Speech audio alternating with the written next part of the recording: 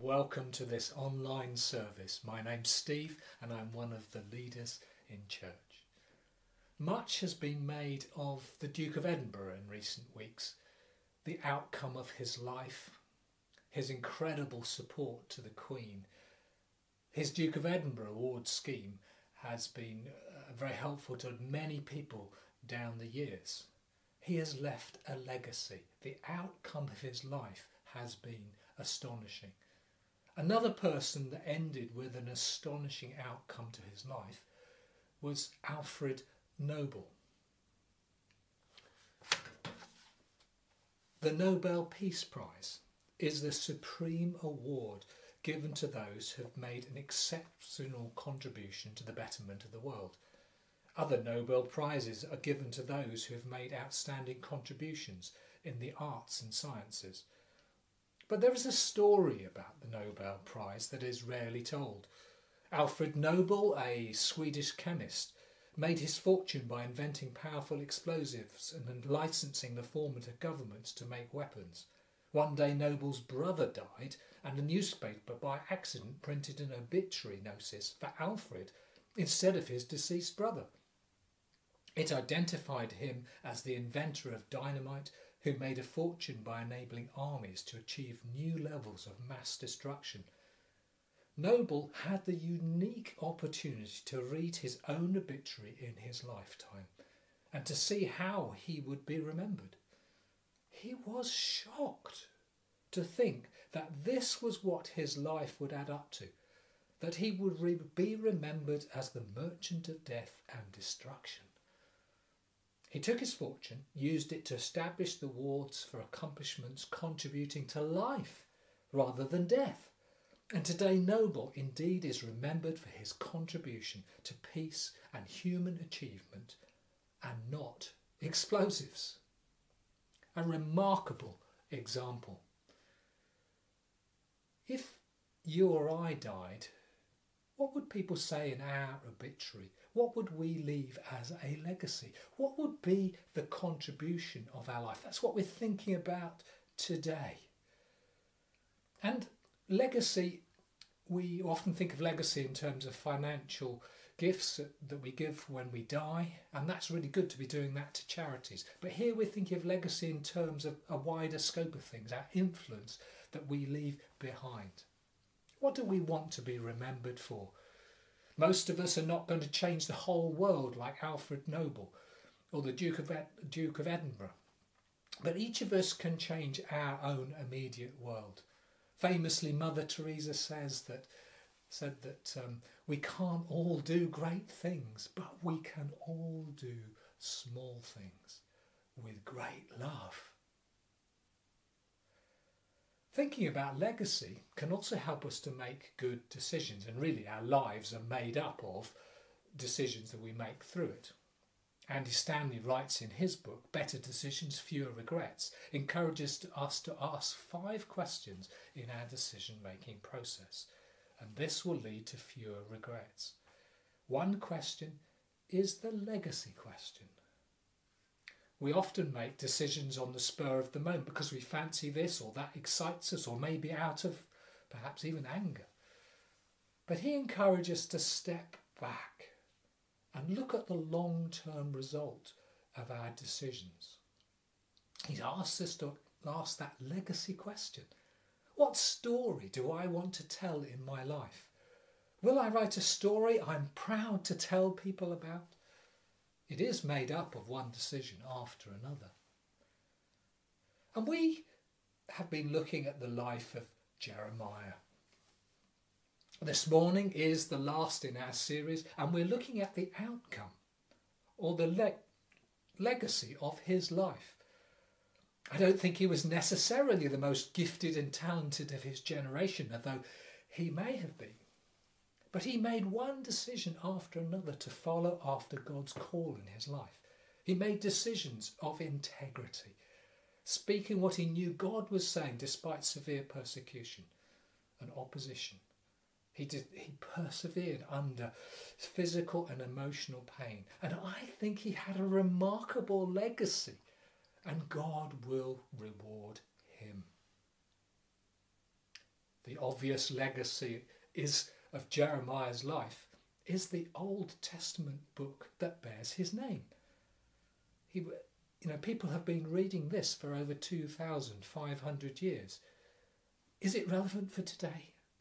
There is a kind of evolution of ideas that says only that which is newest is relevant. But actually, human nature is the same. It's just expressed in different kinds of technologies. And God is the same, although sometimes he allowed things in earlier cultures that he didn't really want. But basically, he is the same, and human nature is the same. So I think we can learn from this book. It can help us to leave a legacy in our lives. And in order to do that, we need to read something of the story and find out what Jeremiah says. So today we're going to follow the story through the verses of chapter 33. So it'd be really useful if you have that in front of you, because we're going to look at that. That's going to be our roadmap for this morning's talk. The background is 587 before Christ, BC. Jerusalem is surrounded by the armies of Nebuchadnezzar, the king of Babylon. So reading from Jeremiah chapter 33, verse 1 to 5. While Jeremiah is still confined in the courtyard of the guard, the word of the Lord came to him a second time. This is what the Lord says, He who made the earth, the Lord who formed it and established it. The Lord is his name. Call to me, and I will answer you, and tell you great and unsearchable things you do not know. For this is what the Lord, the God of Israel, says about the houses in this city, and the royal palaces of Judah that are being torn down to be used against siege ramps, and the sword in the fight against the Babylonians.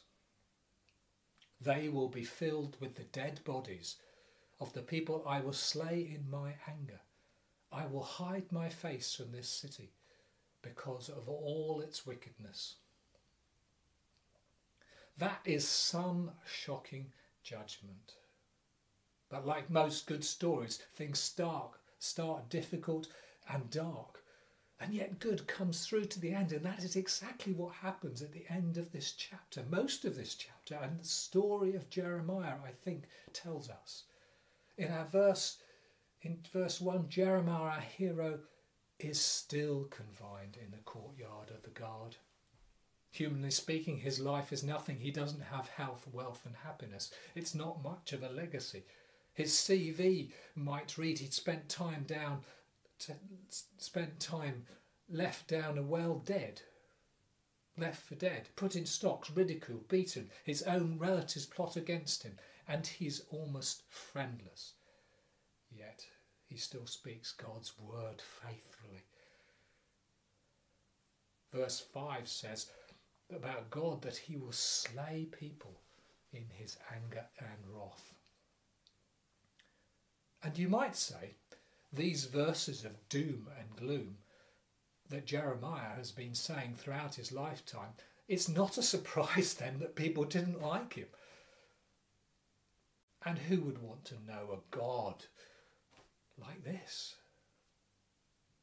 But let's build a bigger picture. I'm going to give 3 reasons why we hang in there. There are many more. Don't run away from the story. Please do not run away from this God. One thing we often fail to see is God's remarkable patience with these people because he loves them. You and I would have given up long ago. Jeremiah be bringing his message for over 40 years. And God had been warning this people for much, much longer. We tend to think of anger as the opposite to love, but it isn't always. In contrast, apathy, doing nothing, is the opposite to love.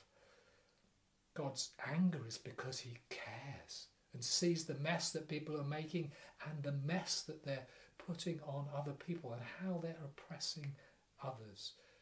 So God has to do something to change the situation. The problem is one generation affects the next generation, that affects the next generation. It was all going in a bad way, not in a good way. So God has to step in and do something. There was a need for a radical change. And so God brings this seemingly harsh judgment upon this generation. But God had warned them. And God is after the next generation and people after that again, to live a better way, a more just, loving way.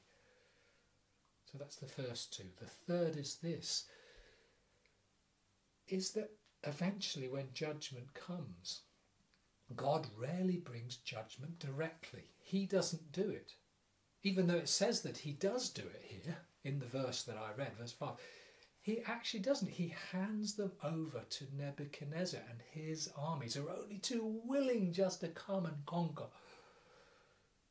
And it says in verse 5 that God hides his face. Often face is translated God's presence.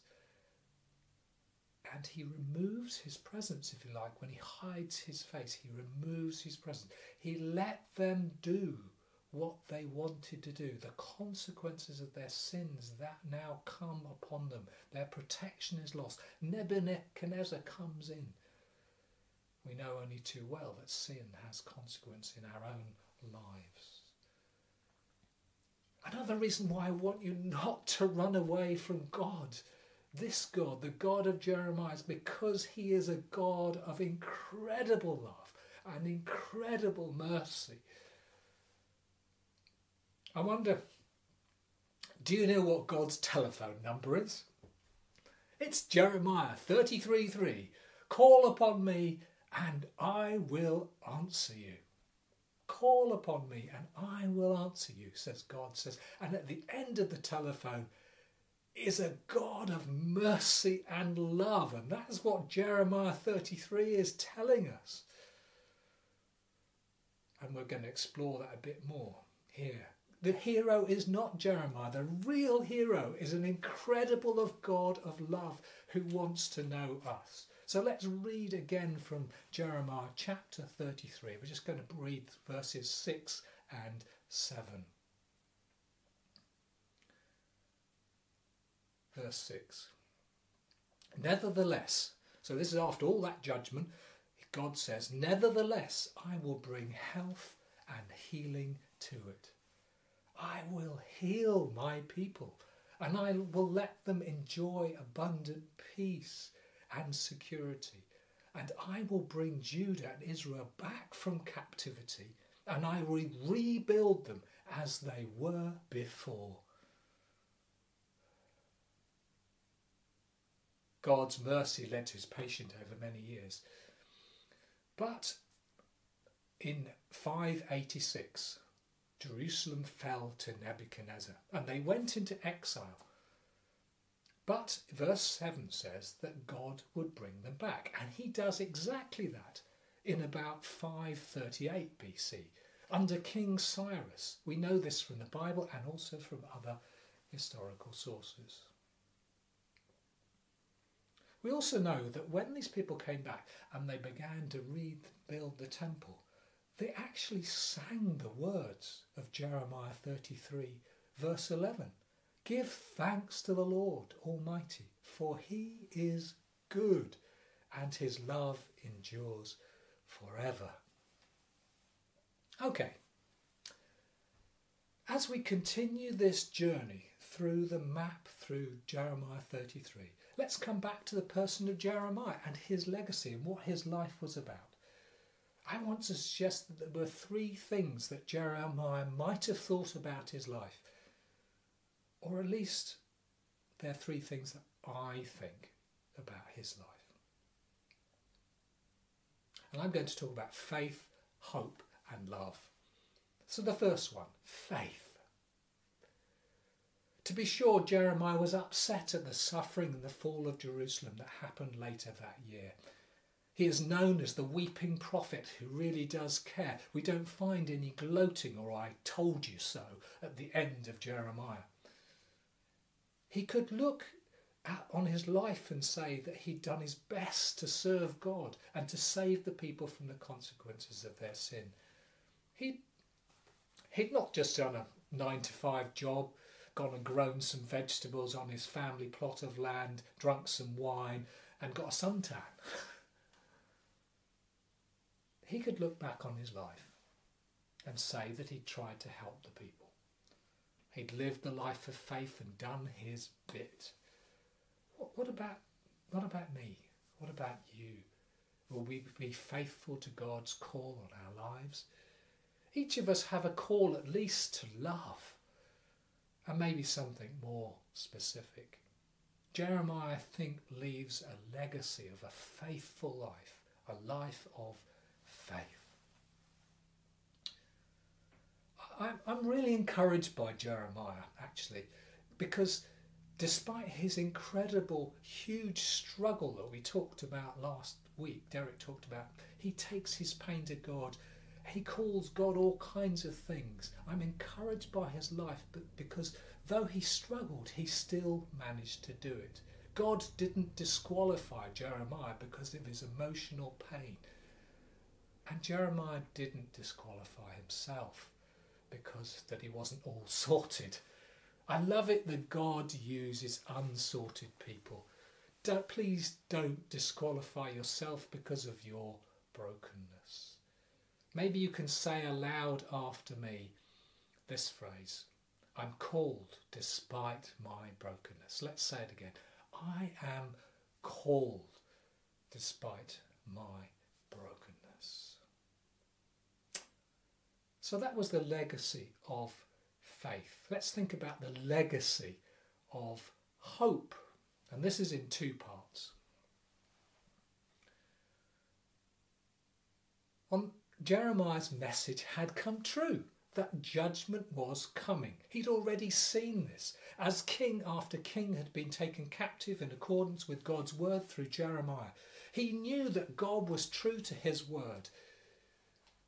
He didn't see the return of the exiles in verse 6 to 9, and yet I think he did see it in another way.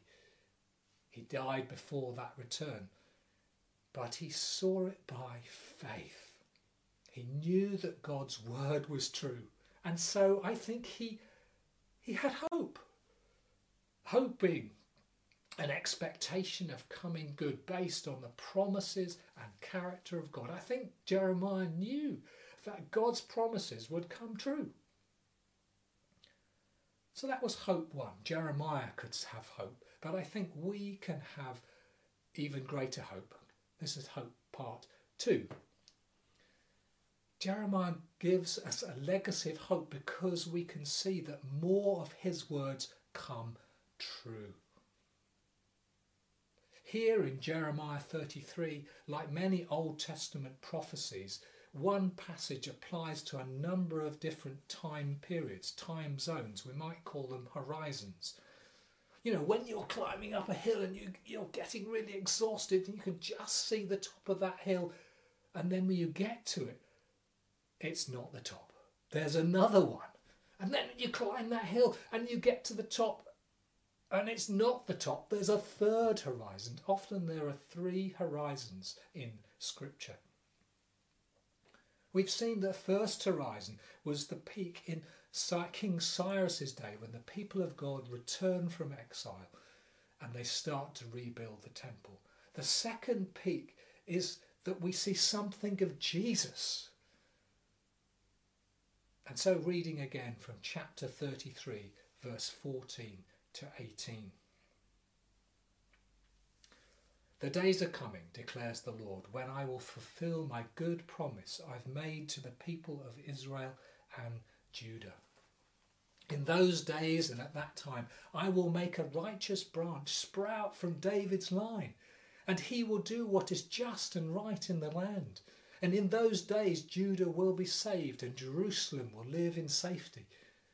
This is the name by which it or he will be called, the Lord our righteous Saviour. The righteous branch sprout from David's line. This is a descendant of King David is coming who will bring justice and salvation.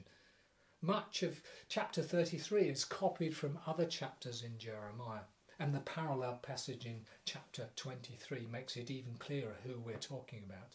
The Jewish commentary of the time uses the word Messiah or King as the branch. And chapter 23 says that this is the name by which he will be called, the Lord, our righteous Saviour. Two amazing things that Jeremiah is speaking about here.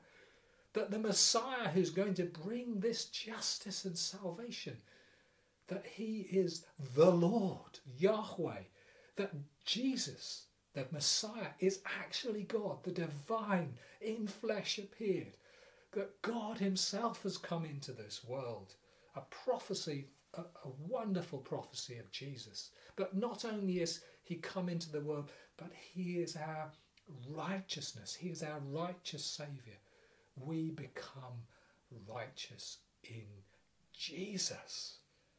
It's not about our perfection. It's not about our good works. We just fail. It's that Jesus brings a righteousness by dying upon the cross for us.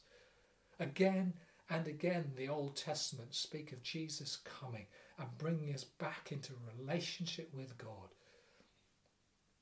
We have the benefit of looking at history.